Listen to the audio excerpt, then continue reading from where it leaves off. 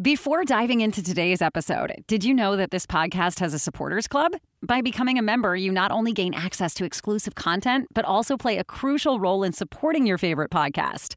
See the link in the episode description to find out more. Now, let's get back to the episode. Now, I'll tell you the honest truth, I am so glad that movie was over. Not only did it hold up time for me coming here tonight, but it also got in the way in terms of everything else. I know what I said about the Forgotten Tales movie, but this movie dealing with pizza and gore just sucked. And not only that, the pizza was only in it for the smallest part of the movie, and it was the most interesting thing. Ugh, terrible film, terrible. But other than that, though, no, their ears don't deceive them. I'm here right now because this is a Secret Saturday special hosted on Welcome to the J-Man Show here on J360 Radio.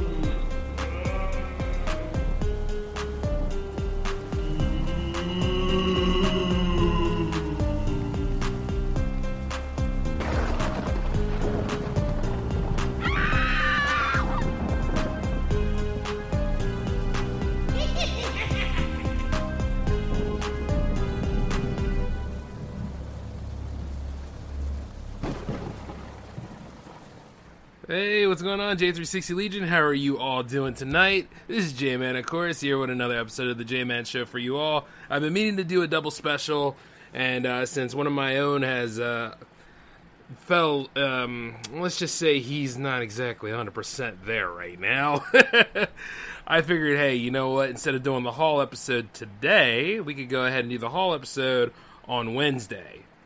He should be better by then. And meanwhile, I can go ahead and get this double special idea underway. So yeah, here you go. A Secret Saturday special tonight. You know something? Coming off of that Jams withdrawal was really good too. Because that was one hell of a party, wasn't it? If you didn't get to experience J360 Jams 34, you are sorely missing out. Because that was one of the best episodes that me and the Jam fam have done in a long time. Then again, every single one of them were pretty damn good. So it's the streak continues. And I'm very happy about that. And speaking of which, as we are still doing the Monster Fest for at least 2 more weeks, I am very excited to tell you that it's been going pretty well here, especially with the turnabouts on things. It's the anthology week right now, and what I've been seeing lately is of varying quality. I'm not going to go ahead and act like a complete film snob about it, because some of these movies are actually the resume for a lot of multiple different directors out there. You understand what I'm saying? And this is the big break for them. And I wish nothing but the best for directors out there, especially those that started off like I did. You see, before Wilmington University, where I refined my craft, I actually started, on my own with a book and a tape camcorder. So, it's not that easy, but, at the same time, it's so rewarding. And it just gets you going, especially if you got an idea. Which is why when I look at people and I see them complain on social media, and I see, they just sit there, bumps on a log and stuff, and I'm like, damn, if it's that much of a problem to you, why don't you just go and get a one-subject notebook, sit there, write all the problems you have with modern filmmaking, and then while you're at it, go ahead and start doing some world building, start developing a few things. Some people say outlining is a waste of time. Not really. Get your ideas down. It saves you a lot of time if you do it. You understand what I'm saying? But the point is just fire up Final Draft or so. Some people use Celtics, I think. But go to work. You understand? That's why I don't really hang around on some social media outlets that much. I don't Facebook that much. I really don't use Twitter that much unless I have to market these shows. And, it is what it is. But still, though, if you're willing to drop me a line on Happy Birthday, J-Man, on October 30th, that's pretty nice. I'd like that. You know what I mean? It's not that I don't read it sometimes. It's just that, hey, I gotta go to work, you know? And that's the way I feel about movies in general. Like, people complain all the time, but they don't do anything about it. And that's a damn shame. And there's a lot of horror movies that are made in that whole subject. I can clearly say this about anything that either gets a 1 or a 2 on the Monster Fest. I can always say this, though, at least they made a damn movie. Whereas a lot of people, you understand what I'm saying, pine and aspire for it, and they don't. So that's very, very interesting. Because, yeah, this movie was made. However, like, Forgotten Tales, you can tell, like, it was kind of boring in some aspects. It was 3 different stories, and then only 2 of them interlocked with each other, whereas the one that's in the middle, kind of iffy, but it was boring at times, too, because they used the whole when a stranger calls template. And I can't necessarily knock them, because, like I said before, like, when it's a first-time director or so, that's usually the scenario they go, because it's easy to do. All you need is, like, one location, and maybe 2 to 3 people per se, because you really don't need the kid there. The kid there is more or less just a plot piece, a MacGuffin, if you will. But it's usually between the babysitter and the insane psycho killer, usually. And you never really see the parents sometimes. Sometimes it opens with them in the house while it's all going down. And I was looking at that, and I was like, as I go about this, I'm like, I'm not trying to judge this movie entirely. But, at least the girl was fighting back against the psycho killer as I was riffing it, And I'm like, yeah, she's holding her own. She's not falling around. She's not tripping anywhere. She's not, you know what I'm saying? She's not showing she's weak at all. She's really standing against this otherwise intimidating person. The problem is that the guy was, so, how can I put it? Like, they have he's chewing the scenery something awful. And it gets to the point where it's like he's trying to be smooth and he's trying to be a psycho killer. It's like, nah, bro. You gotta pick one. Are you doing a music video? Or are you doing one that's actually gonna, keep me interested? And then later on, it got real interesting, especially with their final standoff, which is why I didn't do a whole riff on that. I was like, oh, hey, now this is getting pretty good. Because she finally brandishes a knife, and she's willing to go ahead and take him out before he takes her out. That's what I like to see. You know what I mean? A little proactivity there. And it was, at the end of that was, like, satisfying because you got to see that she actually survived the night, whereas a lot of people didn't. I don't even think the person she was looking over would survive the night, I think. No, it didn't. And she left the home and all that. So that was actually pretty cool. And I think, if I remember correctly, was it the guy that hired her who was actually the psycho killer? See, that's an interesting twist. However, the last one got kind of weird because the last story, I know I didn't mention the first story. The first story is just a hackneyed plot where the girl, a recently divorcee, moved into a cabin to get away from everything. And she sees a ghost, and that ghost was warning her. But you see, the ghost pretty much was warning her that her neighbor was the guy who killed the previous owner of that house, which was the ghost, and she was trying to warn the divorcee about it. And you see where this is going, because there's like cabin fever plots to this, and, above and beyond on things. And then there's like multiple anthology series episodes that deal with that same thing where the ghost is saying like, no, you got to protect yourself against this person. I'm going to help you kill him. And then there's times where it realized that the person is schizo and there's no ghost there. Now that's actually pretty twisty. I like that. But this one was just, we're getting through this. So that one kind of prods along as well. The last one, however, dealt with a filmmaker that was obsessed with this actress, and he couldn't get nobody else, right? But she fit the role, and then he somehow managed to trap her using chloroform to finally get to her.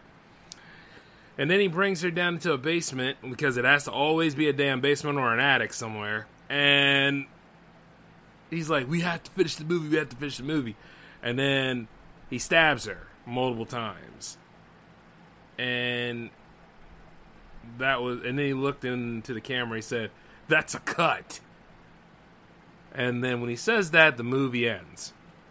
And I sat there for a little bit, and I'm like, yeah, this is a 1. So it's a 1 bloody knuckle for that one. The other one, which was Creepy Tales with Pizza and Gore, damn, I don't know. It might reach that level of Wishmaster 3 and gets no rating. Because, see, the problem with this movie is they had some decent premises in there. 5 tales, of course. But each and every single one of those tales... Well, the first one was really, really good because it dealt with this Ghost in the Machine kind of story. And then the ghost would come every time, like, the users were listening to this certain music. And the music was good, but they were summoning this vengeful spirit. And the vengeful spirit would crack open the skull casing of the person listening and eat their brain so that the ghost would become that person. And then that vengeful spirit would move on to another person in the friends group. You know, kind of like how they were going about with some of those Unfriended movies. Where, like, yeah, the person died, but the spirit lives on in the form of that social media aspect. Some of those movies can be kind of rough to deal with because, you know, the plausibility factor. But then when you really think about it, if they're able to go for something that we use social media for and that we enjoy about it, or any sort of outlet of the internet, it can hit pretty close to home. A long time ago, a lot of us used to do those illegal downloads, you know what I mean? And never thought it could catch up with us. Never catch up to me. And luckily for me, I don't live in that home anymore. So, you know what I mean? But yeah, as I look at this, I was like, yeah, this first one is actually pretty decent. You know, especially when I rewatched it. Now, the thing about these movies is that you really don't get any dialogue except for the storyteller that's leading us in, the host of the anthology.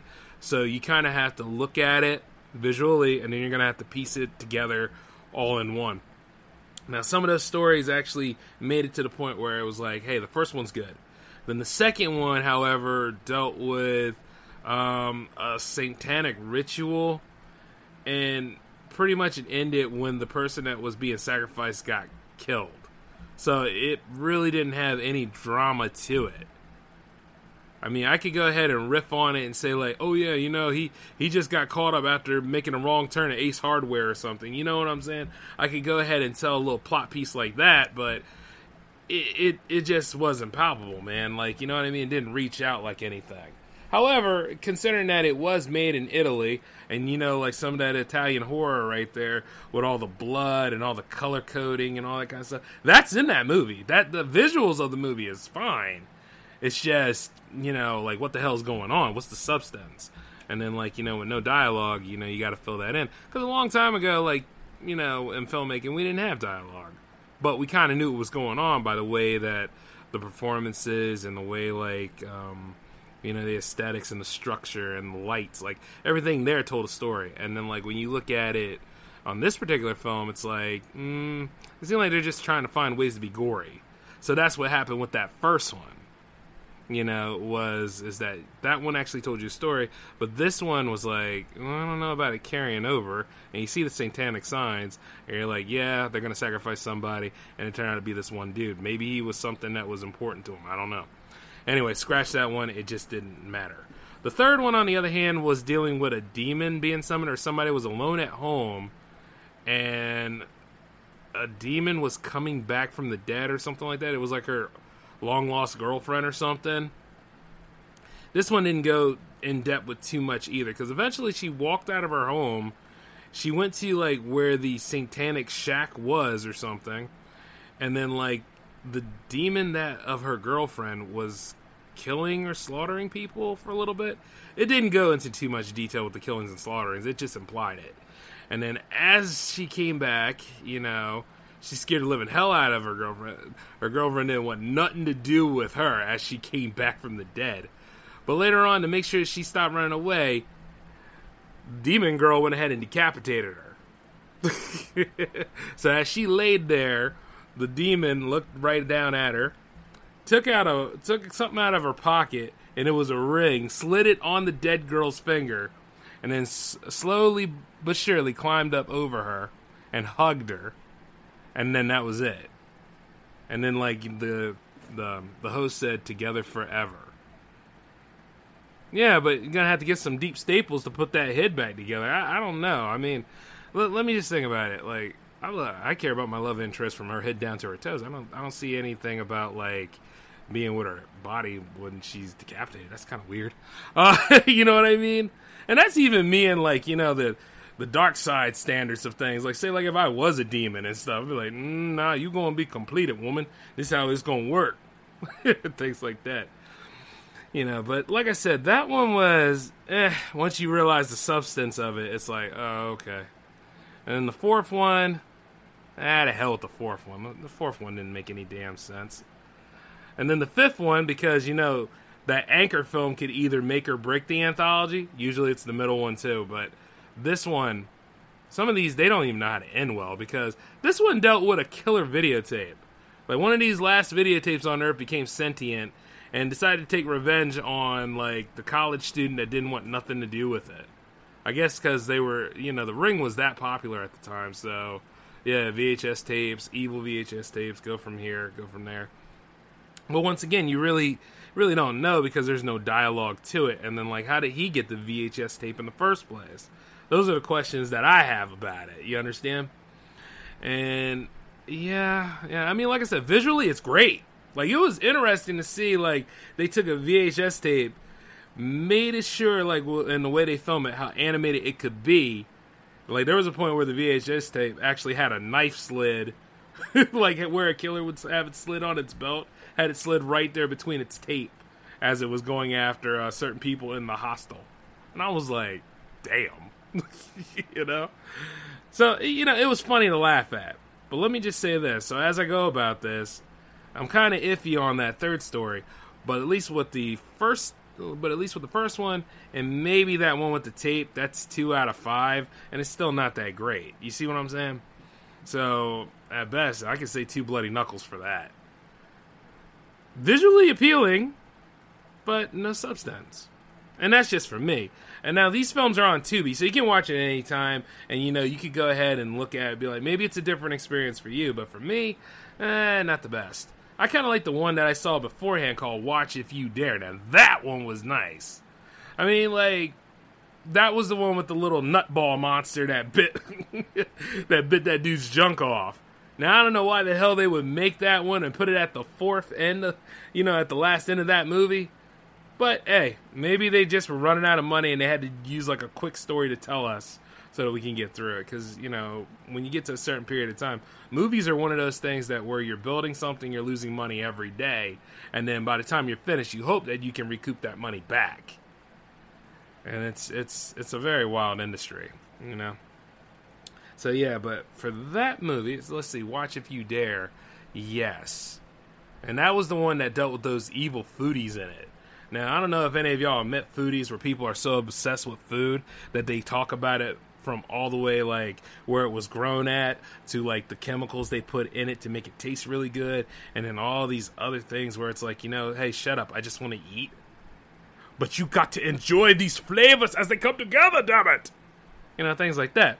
And I'm, like, sitting there thinking this. I was like, wow, this is actually a pretty good take. I mean, but then I realized that the dude that they actually brought there is surrounded by people who don't hesitate to eat other people.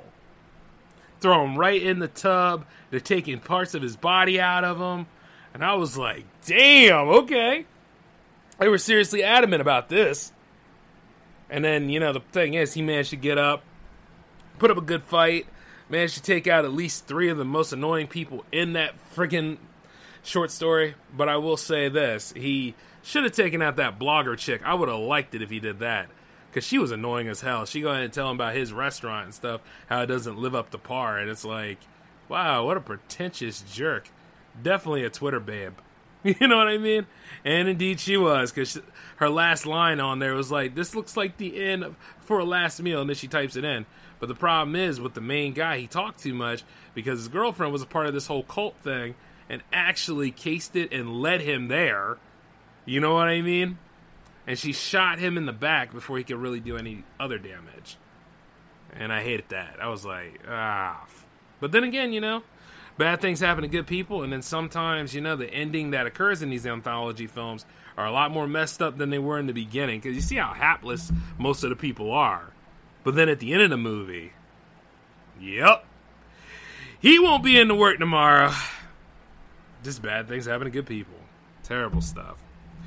Ah, boy. But you know what? Like I said, I like that one, though, because that one I'll give a 3 to that because they were very ambitious with it.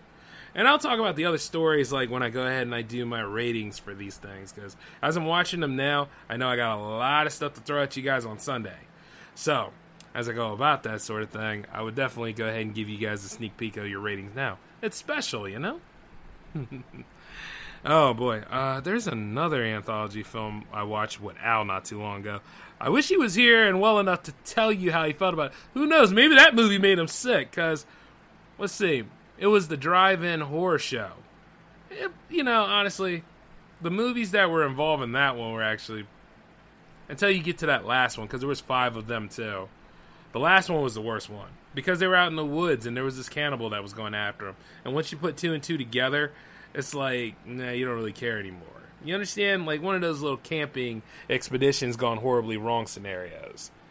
But the other ones, though, there was one that dealt with a college student. There was another one that dealt with, I think there was another one that dealt with love, if I'm not mistaken. And then the third one dealt with, hell, I can't even remember that one. So you can see how, amazing that movie was.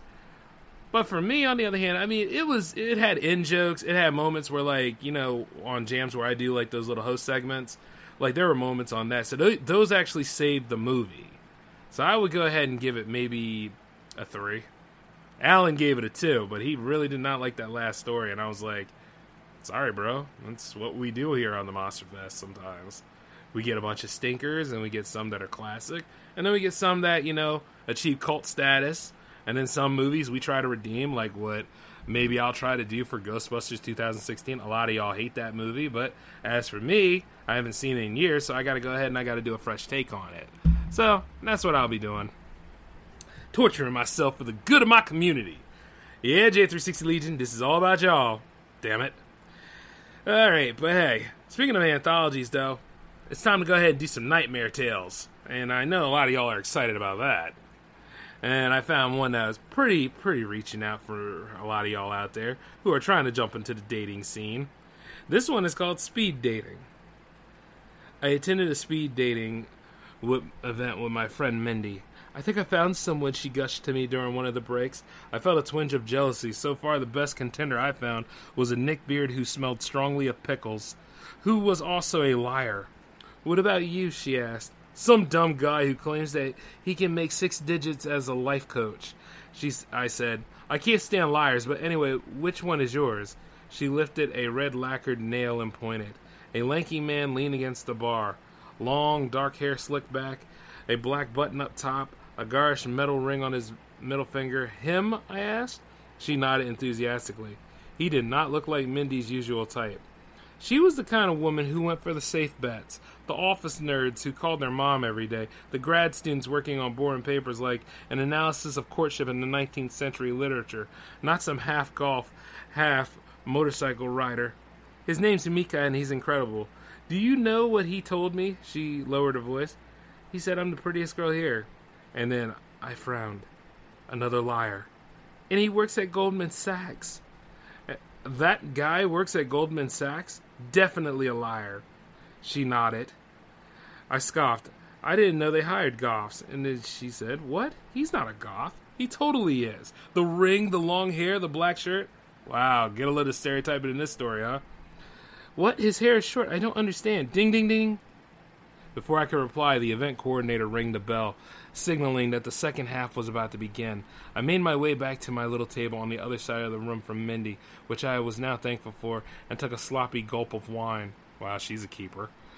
Hello. I looked up, and across from me sat Mika. He was even more weirdly dressed up close. The first button of his shirt was undone, showing a gratuitous tuft of chest hair. His hands shone in the lights as if mightily greasy. Somehow, though, he was still kind of attractive, like those fries that have been sitting in your refrigerator for a week, and even though they're all soggy and gross, all you want to do is eat them as fast as you can. Damn, she's got problems. I'm Amanda, I said. Mika. So, Mika, what do you do? What don't I do? He said under his breath with a condescending laugh. Sorry. Nothing. I'm an artist. He's lying to her. I knew it. An awkward silence fell between us. Finally, I started, "So, Mika, what do you like to do for fun?" He grinned, wider than I'd seen him grin all night. He then leaned in close, lowered his voice to a whisper, and said, "I'll tell you exactly what I do for fun." "Okay." "I like to go riding at night, under the light of the full moon, with just the wind at my back and the stars above me." "On a motorcycle?" "You could say that, yes." Weird reply, but okay. "I ride into town, see if there's any fun to be had." He made eye contact with me. "See if there's any other speed dating events, for example." "So you do this often," I said, not sure exactly where he was going. "Have you met anyone you liked?" "Of course, lots of beautiful girls at these events." "Then why are you still looking?" He smiled again, leaned in even closer until I could smell the musty, greasy smell of his hair. "Because I killed them all." My heart stopped. "Excuse me? You know, you're the first woman I've ever met on here who likes an honest man. It's refreshing, actually," he said with a smile. I stared at him, open mouth. I don't understand. You're saying you killed... Ding, ding, ding! He stood up. "Nice meeting you, Amanda." Then he was gone. The next guy sliding into his seat. "I'm Frank, and you are..." I shot up and whipped around, ran to the organizer, and said, "That guy, Mika, he just told me he killed some women. I need you to know." She raised an eyebrow. "What?" "Oh, no." My eyes fell on the seat across the room. The empty seat, where Mindy had been sitting before. No. I ran out of the bar onto the sidewalk, into the cold, but the streets were covered with people, drunk couples, raucous partygoers. "Mindy," I shouted. No reply. An hour later, I was at the station, reporting it to the police. I tried, I really did, but every woman at the event gave a different description of what Mika looked like. Some described him as a tall, muscular black man with a velvetly smooth voice. Hey! Others described him as a freckled red hair that had an amazing sense of humor. Still others described him as a bearded lumberjack man. Their descriptions only had one thing in common. He was their type. And the men, they didn't even report seeing any Mika at all. Mindy was eventually found. Her body was found in the forest at the edge of town, but not before her blood had been used to paint a crude landscape on the concrete drainage pipe near the lake. I guess Mika, for me, really was an honest man. Wow, that was pretty damn scary, I'll tell you. You know what I mean? Like, look, see, when it comes to dating in general can be a risk. But when it comes to speed dating at times, you never know when they pop up in there and they tell you what they got to do for their pitch for that few seconds or so. And then as soon as you get that, you should know about them red flags, because it's open to anybody. I remember seeing a movie about that. I wonder, didn't a scene like this occur in Valentine, now I think about it? I think it probably did, but there was no killing happening there. But hey, be mindful of these people that you go ahead and do these things to. Not saying that you should never date anybody. I'm saying just be aware. You understand? But then again, a strong black man with a velvetly voice. I didn't even know I was in the story. I hope I get royalties. I need the gross. Whew. Let's see what else we got for you guys on the itinerary. It's a wild thing, man. Like when it gets right down to this kind of stuff. This one is called Security Questions. What is your name? Adam Liu. I want to close my American Express Gold card, I said hurriedly onto the phone. The train left in 20 minutes, but I needed to get the account closed before they charged me that damn annual fee. Okay, we just need to verify your identity, the woman. Oh, wow, it's a woman. Well, she smokes a lot of cigarettes, the woman said. I'm going to ask you a few security questions, okay? Okay? What's your current address? XX Hyacinth Court. And your mother's maiden name? Greenberg. Thank you for that, Mr. Liu. We just need to ask you a few more questions to verify you. First, which of the following addresses you lived at? Redacted, Maple Avenue, redacted, Emery Circle, redacted, 5th Street, or none of the above? None of the above. Oh, these security questions, the weird multiple choice ones that you actually didn't ever pick. I sighed into the phone and checked the clock. 8:12, 16 minutes ago. Okay, what security system do you use? Have you used in the past ADT, Ring Alarm, Adobe, or none of the above? None of the above. A pause. I heard what sounded like papers shuffling on the other end. Then, how tall are you? 5'9", 6 feet, or blank? Listen. Hold up. How many questions are you going to ask me? I just want to close my account. I have to catch a train. Okay, one last question, the woman said. Her voice took a smooth, soft quality, as if she was smiling on the other end. Are you a gun owner? No. Thank you. We have verified your identity. Her voice suddenly grew chipper, excited. Okay, so I'd like to close my account. I said, 8:21. Damn it, I'm going to miss it. That's not possible, Mr. Liu. You can't cancel my card? Why not? A pause. I can't cancel your account, Mr. Liu, because I don't work for American Express. What? It's a common mistake, Mr. Liu. American Express is 528-4800. You dialed 529-4800. I don't understand. Do you know how many people misdial American Express's phone number? Hundreds per day, and those people tend to just be what we're looking for. Wealthy and dumb. They'll be there in a minute. You can make it easy on yourself and leave the house, or you can stay and fight. But I don't think the odds are good, Mr. Liu. They have guns and you don't. A pause, and then her peppy voice continued. Anything else I can help you with, Mr. Liu? I thank you for calling. We do hope you have a wonderful day. Click. I pulled the phone away from my ear just in time to see a shadow flit across the curtains. Hello? I called as I took a step back, heart beginning to pound. Hello? Thump, thump. Then a man. Just a glimpse of him running by, wearing all black, completely with a cap over his head, dashing madly past my window. I backed away. Click, click. The locks turned and clicked. Heavy footsteps at the back door. I turned on my heel and ran, threw open the front door, ran as fast as I could through the front yard until the cold stung my lungs and legs were weak. Then I pulled out my phone and called the police. They came too late. The house was ransacked. I was missing my TV, almost $1,000 in cash, and my iPad. I reported it all to the officers and told them about the phone number. And when we called it, we only heard beep, beep, beep. The number you have dialed is no longer in service. They left. Then I sat in my silence, my mind reeling. Then I got on my computer, an old half-broken thing. No wonder it wasn't stolen, and wrote this post. To warn you, there are hundreds of different ways you can misdial 528-4800. Whoever these people are, jump from number to number pretending to be American Express. They ask security questions to get information out of you, to rob you blind or worse. Don't fall for it. Next time you pick up the phone, don't answer any strange security questions. Yeah, true to form. I mean, they're still trying hard to get a lot of us nowadays, especially now with this whole pandemic stuff, you know? Or post-pandemic. Nah, it's still going on, but, like, things have gotten a little bit more manageable. But, yeah, like, this one here hits close to home because have you ever, like, had a moment where, you know, you're just sitting there chilling and all of a sudden you get a call and then you answer that phone and then you're like, yeah, this I've never seen this number before, and then you're, like, hesitant to answer or be like, hey, hello? And then it's somebody over there that's like, hey, yeah, and they're all professional sounding at first. And then there's people that go as far as to dig at you on anything. And then there's times where they bleep out where they work at. You know what I'm saying? This stuff is creepy. Like, when you go through it and you get, like, robocallers like that, it can be pretty damaging. Because I remember, like, when I was unemployed, right? Like, really unemployed, and I couldn't even do... This is, like, before I really got serious with J360. But, like...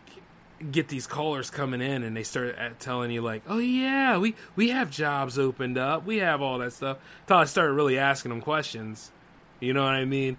And then I asked them enough questions to the point where they melt down and they ran away. But yeah, this is true to form, it really hits close to home, so you gotta watch yourself on that sort of thing. Oh boy. Oof. Shuddering at the thought of it. And speaking of weird messages, I just got one and I had to look at that for a little bit. Oh boy. Isn't it amazing how you can bring that stuff out true to form? And I'm just wondering this.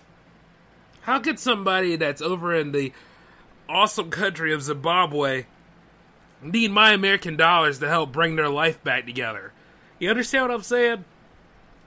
They're talking about like how they're the son of a CEO and they really, really need my help. Now, if I was crazy enough to fall for something like this, which I hope none of you are, how do I know if my money is going into the right bank account? You know, little things like that. And if anything, I should go ahead and write a response talking about how, you know, I'm the son of a billionaire and, you know, he cut me off and I need all my money back. So could you loan some of your winnings to me? You know what I'm saying? And then that way it could probably line my pockets up and then I could go ahead and make some more J360 TV content. That would be wild. Figured I'd tell y'all that little story.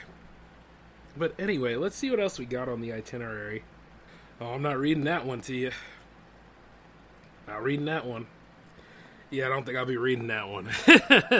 There's quite a lot of wild stuff, though. But hey, hold on a second. There's something in that corner right quick. I'll be right back.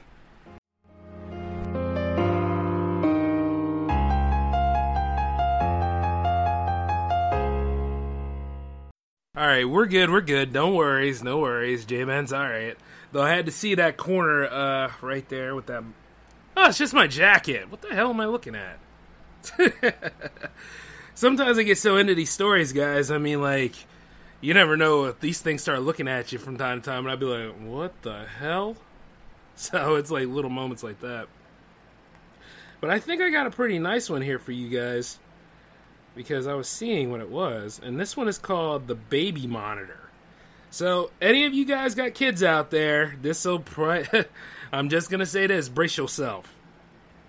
I got you something. John reached into the bye-bye baby bag and pulled out a sleek white box.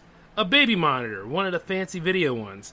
My 3 a.m. visits to the nursery starting to bother you, huh? I asked with a smirk. Maybe a little. I think this will help us both sleep better. I glanced down at the mug in my hands, my 4th cup of coffee. Alright, let's do it.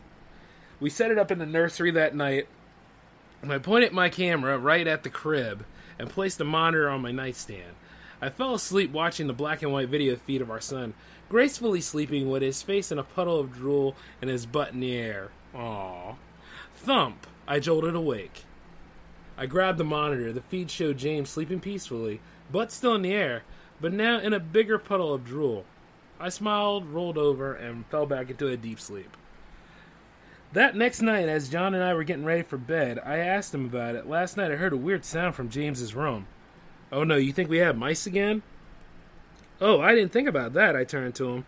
Maybe I should sleep in there tonight just in case. I wouldn't want mice to get into the crib or you have the monitor, hon. But maybe if I was right there... Come on, Carrie, he's over a year old. He needs his own room. The monitor is to help you work through this. Work through what? Yeah, see, if a woman takes a coarse tone with you like this, that's the perfect time to be like, we gonna leave it alone. But, work through what? The anxiety. Anxiety? Is that what you call concern for our child's well-being? He fell into it. I didn't mean it like, good night, I said sharply and pulled the covers over me. I woke again at 3:21 a.m. Instinctively, I reached for the baby monitor. The blue light blinded me in the darkness. I waited for my eyes to adjust, but there was my little man, facing away from the camera, little tufts of hair sticking every which way, sleeping peacefully. I set the monitor back down on the nightstand and closed my eyes. Click! My eyes flew open. James was facing towards me now, eyes closed peacefully, puffy little cheeks mushing against the mattress. Just go to sleep. He's fine. Stop checking him. Maybe John has a point. I forced my eyes closed. He's fine. The fog of sleep filled my mind, melting my thoughts into dreamy nonsense. He's fine. Thump! He's fine. Don't check on him. Just go to sleep. Just go to... What? Sorry, guys. I mean, I don't have any voice actors right now, so I gotta kind of do this on my own. But a loud cry came through the wall. Then the monitor. A second later, my eyes flew open. James laid in the same position, but despite the cries coming from the nursery, his mouth was closed. What the hell? I leaped out of bed. I stumbled across the hall. I grabbed the doorknob and yanked it open, running blindly into the room. James was lying in the crib, crying his lungs out, and a dark figure was leaning over him. Get away from him, you bitch! Hey, aliens. I ran to the crib. The figure darted across the room and in an instant slipped out the window. I grabbed James out of the crib and I held him tight against my chest. James, are you okay? Carrie, John came stumbling in. Call the police, I shouted. Someone was in here. As I held James tight against me, something caught my eye. The baby monitor camera, its red light blinking in the darkness. There was something propped up in front of it, a piece of paper. I reached out and turned it over. No. It was a photo of James sleeping peacefully in his crib. See, the thing about that is, with home invasion like that, once again, I know how a lot of y'all feel about guns, but I'm going to have to pop somebody for that. That's getting too damn close to, me and mine. It's not only that, but it's close to where I sleep at night. Can't have people breaking in your house doing that kind of stuff. It's just like that story I read about that homeless person, shacking up in somebody's house. Like, because they left the door open and that person walked right in there, managed to make a home in the cubby door, and able to come in and come out at will to, live off of you. More or less like a parasite on an animal. And it's like, it's wild that this stuff happens. This story right here actually did happen to a couple at some point, where they would go ahead and do this wild stuff, and people on there sitting in, I don't know why they go after the kids, but it's odd that this stuff happens, you know what I mean? And a lot of you parents out there, so you gotta make sure you do what you gotta do to protect you and yours.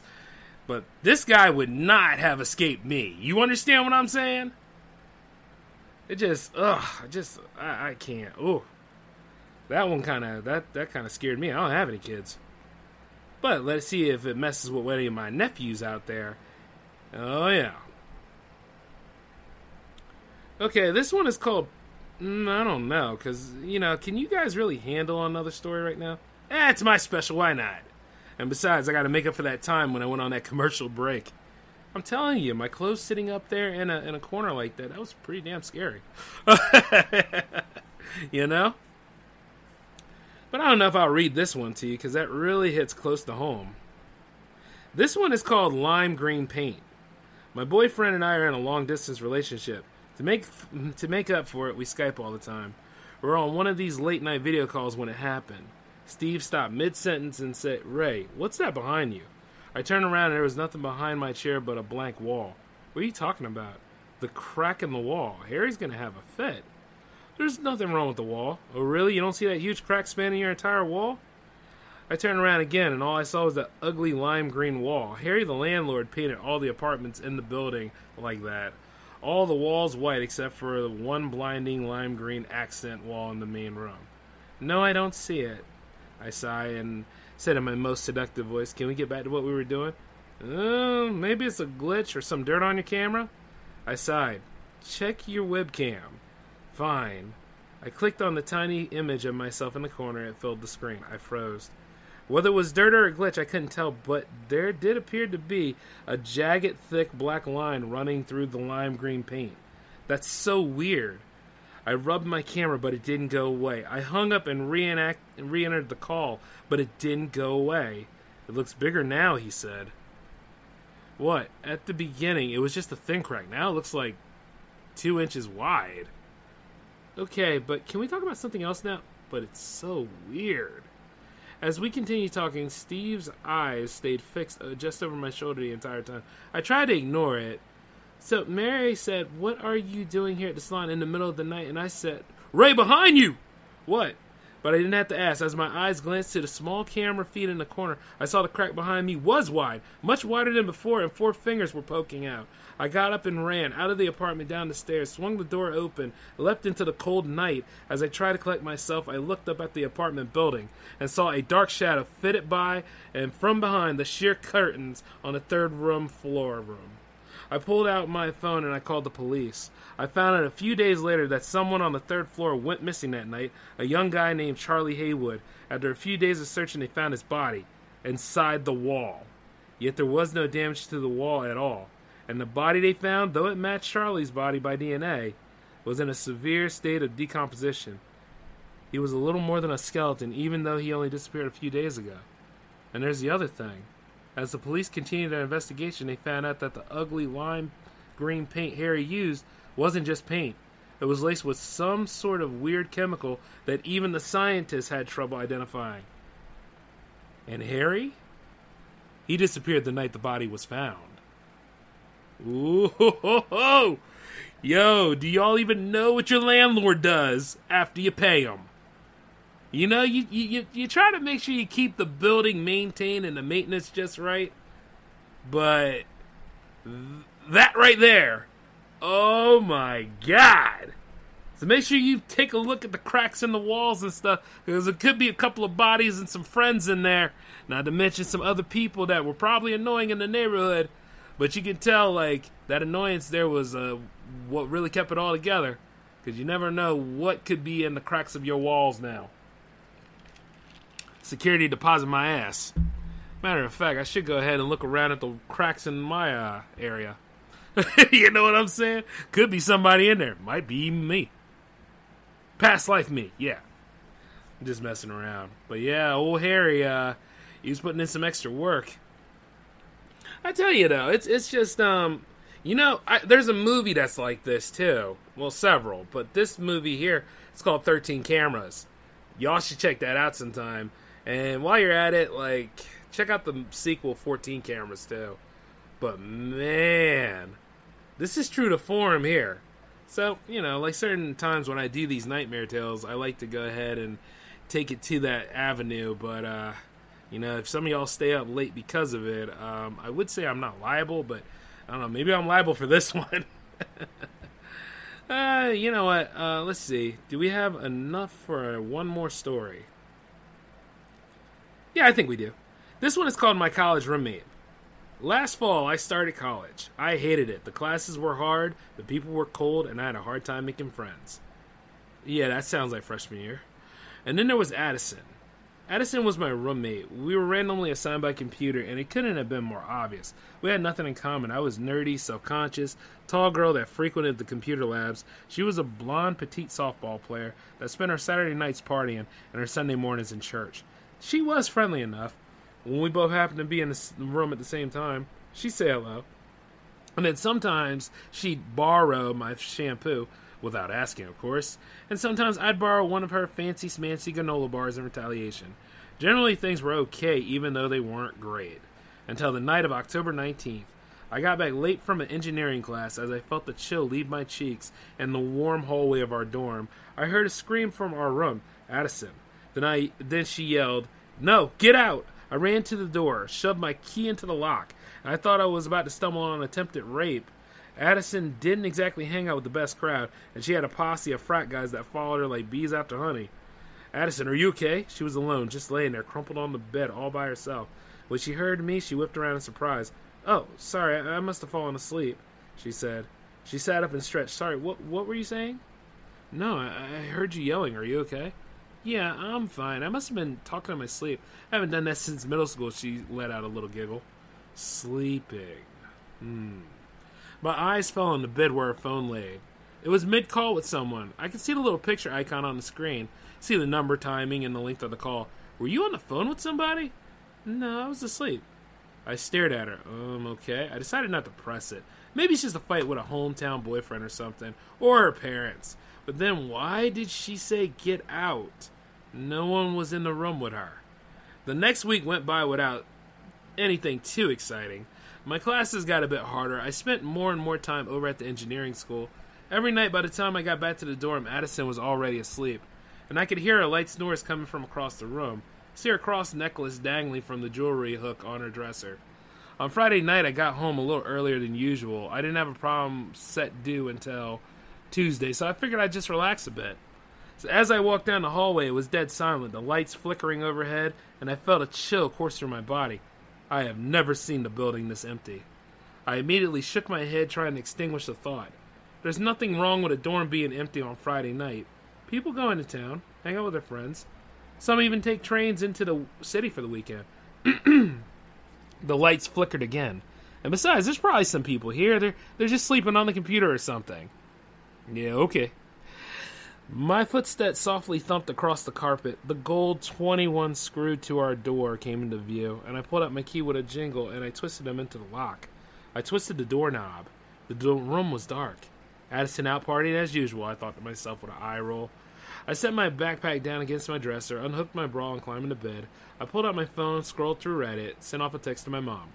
The silence remained, the minutes ticked by, and I realized I haven't heard a single sound in about 20 minutes.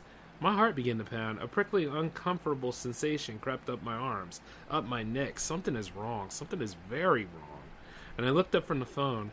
The dim glow of the screen lit up the room in a soft glow. The shadows were black and blurred, but as my eyes adjusted to the dark, they came into view. There was something on Addison's bed, something long stretching up to the ceiling. I squinted in the darkness. It was Addison, standing on her bed, her head almost touching the ceiling, staring down at me. I yelped and jumped back. "Addison, what are you doing up there?" I shrieked. "You nearly gave me a heart attack." She opened her mouth. It seemed to stretch wider than ever before, in a sunken O shape that was blacker than the shadows around her. Damn. I already got the others.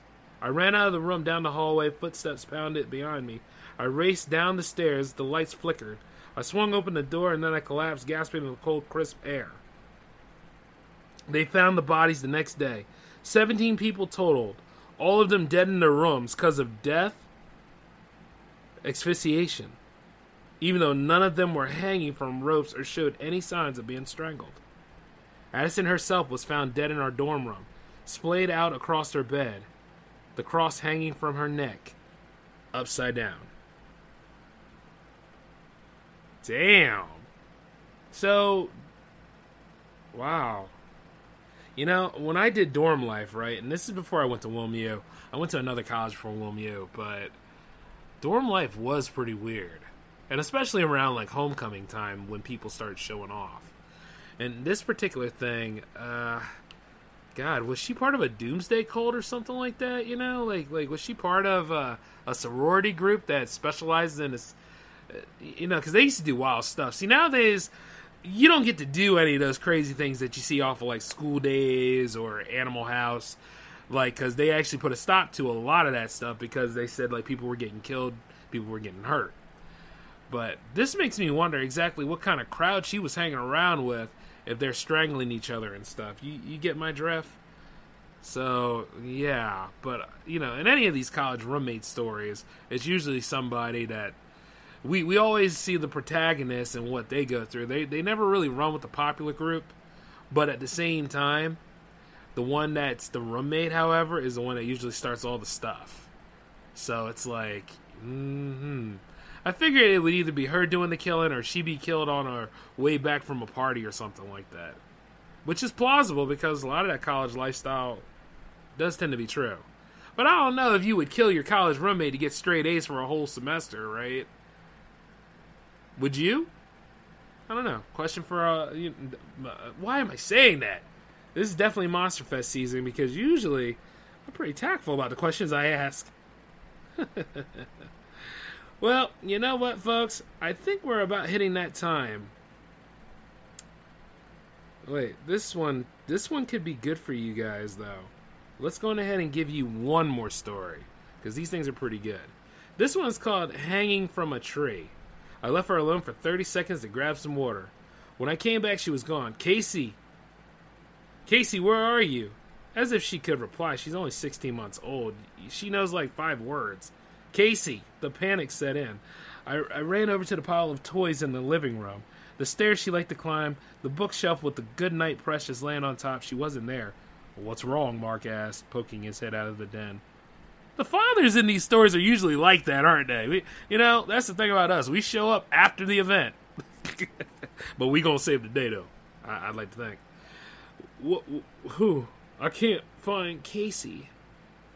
Wasn't she in the family room? Weren't you watching her? I was, but I went to get some water. Now she's gone. A look of panic set into his face. He ran out of the room and followed me across the downstairs, shouting for her. I walked across the foyer. The front door was slightly open. Oh, damn. No, there's no way she could have opened that all by herself. She was barely even tall enough to reach the handle. Mark, over here. I swung the door open. Cars whizzed by it on the road. Puddles collected in the damp grass. No. Did she go out in the road? The dread settled heavily in my heart. This can't be happening. Oh, God, no. Oh, God, no. Oh, please, no. Mark took off running towards the road. She's not here, he called, peering into the bushes across the side of the road. I whipped around, scanning the front yard. Casey, I screamed, as loud as I could muster. I listened for her soft little babbling, for pattering footsteps through the mud, but only silence reached my ears. Right now she could be dying, running in the woods, tripling in the brambles, falling face down in a puddle. I glanced around the yard. It became a blur of green grass, white sky, the gravity of the thought that what I chose to do in the next few minutes could decide life or death for my daughter fell upon me. I was paralyzed. And what if someone took her? No, there was no way. We would have heard them come in. Amanda? Mark was calling from the backyard. Amanda! I took off across the grass, my feet slipping in the mud as I rounded the corner of the house. A terrible sight came into view. A tiny pink dot at the far end of the yard, hanging from the gray, twisting branch of a tree. Casey, I screamed, my voice now hoarse. Casey! Mark stood there at the base of the tree, paralyzed, staring up at her. I got to the tree. There, I recognized everything. Her little mouse print pink shirt, her brown curls, her light blue stretchy pants pulled over her motionless legs. She hung there in one of the lowest branches as a corpse. Oh, God, no, no. I kicked off my shoes, and I pulled myself up, and I grabbed her by the arm and carefully pulled her through the branches. She was too cold, too light. Casey. I was staring at a doll made to look like my daughter. Brown curls, blue eyes, and an outfit I often dressed her in. I began to sob, aching, scratched by the branches. I slowly lowered myself into the grass. The doll fell to the ground. Mark let out a strangled cry, and we stood there, frozen, trying to process what was going on. Crack! We both looked up.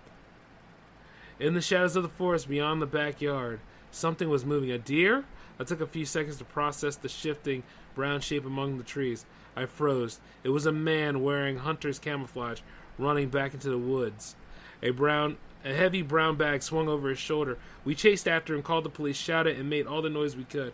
About a quarter of a mile in the forest, he dropped the bag and continued by foot. When we ripped it open, there was Casey, terrified, red-faced, mouth taped shut. I cannot even begin to describe how I felt when I saw my daughter alive. The police caught him a half an hour later, hiding in the brambles by the old creek. I bought some guns, I added shiny new locks to the front door, and I installed a ton of security cameras overlooking our backyard in the woods. If it ever happens again, we will be ready. Damn. Hey, man, it doesn't take much for somebody to try to hijack, like I said, you and yours. You should always have a way of defending yourself, and you should always be going with a little forethought on anything. That stuff is crazy, man. You know, what was he going to do with the kid? You understand what I'm saying? Like, what was that hunt? Definitely a hunter, but not all hunters are like this. God, there's always that one, right? Like, you know, does it ever get you guys thinking, like, this stuff's twisted, man? See, the thing is, it's not just a supernatural monster. It's these real-life monsters we live with. And see, like, whereas, like, when you read about how certain monsters are tragic, don't let it deter you from the fact that some monsters willfully do some evil things. Like, this is pretty much kidnapping, and then he made a decoy to lead the parents astray, like that their daughter is dead, and he had her in a bag, a duffel bag. Damn. I'm sorry. Once again, it's one of those scenarios like, if it was mine, I'm going to jail. I'm going to jail for a very long time because I'm going to kill that bastard. You know what I'm saying? That's just the way it is. It's just like, oh, God, I can't stand people like that. But at least then I know that's a monster I can easily wipe out. I have no respect for people like that. None. So, let's see. What else do we have on the itinerary tonight? I guess that would be... You know, really, I wouldn't want to just end the whole scenario like that, though. I do want to go ahead and make something laugh, you know, keep the show light, for instance, but nah, I think that about does it for this kind of round. Oh, wait, no, I'll give you guys a light story. You know, as I was working on a few things, I went to go visit my parents, right? And my mom happily came around, like, yeah, we're on better terms these days. And she told me this. She's like, Jay, it's coming. And I was like, what? And she was like, 6 days. And I was like, 6 days of what? And she's like, 6 days until I squirted you out in the world. And I was like, oh. So, you know, at the end of the day, she doesn't show that much, but she does have that J-Man humor there where I get a lot of that from her. I know I get a lot of my sarcasm and everything from my pops. But when she said that, man, and this is me trying to have breakfast with my dad and everything, and Damn. I couldn't eat those eggs at all. The breakfast that I can never have now, because of moms. But the problem is I can't look at her and say, that's not true, because in about like less than 6 days now, I came around here as a person. That is wild as hell. And the thing is, she completely caught me off guard, so I'm like looking at that, I'm like, oh, damn, okay. So, I don't know what it is. Like, around the time of your birth, your parents will always, especially when you reach adulthood, your parents will always shoot off those embarrassing moments. And they know how to check you at that time. And, when my parents do check me like that, I have more respect for them than they know. Because there are times where the humble effect comes in so many ways, but that particular way, that makes me laugh. And, indeed, like when October 30th gets here, that's All Hail J-Man Day. There's not going to be any shows on that day. Friday still, no, there is going to be a hangout on Friday. It won't be live or anything. So, the schedule is going to be a little unique coming up. And I was thinking this for the rest of the Monster Fest, right? How about this?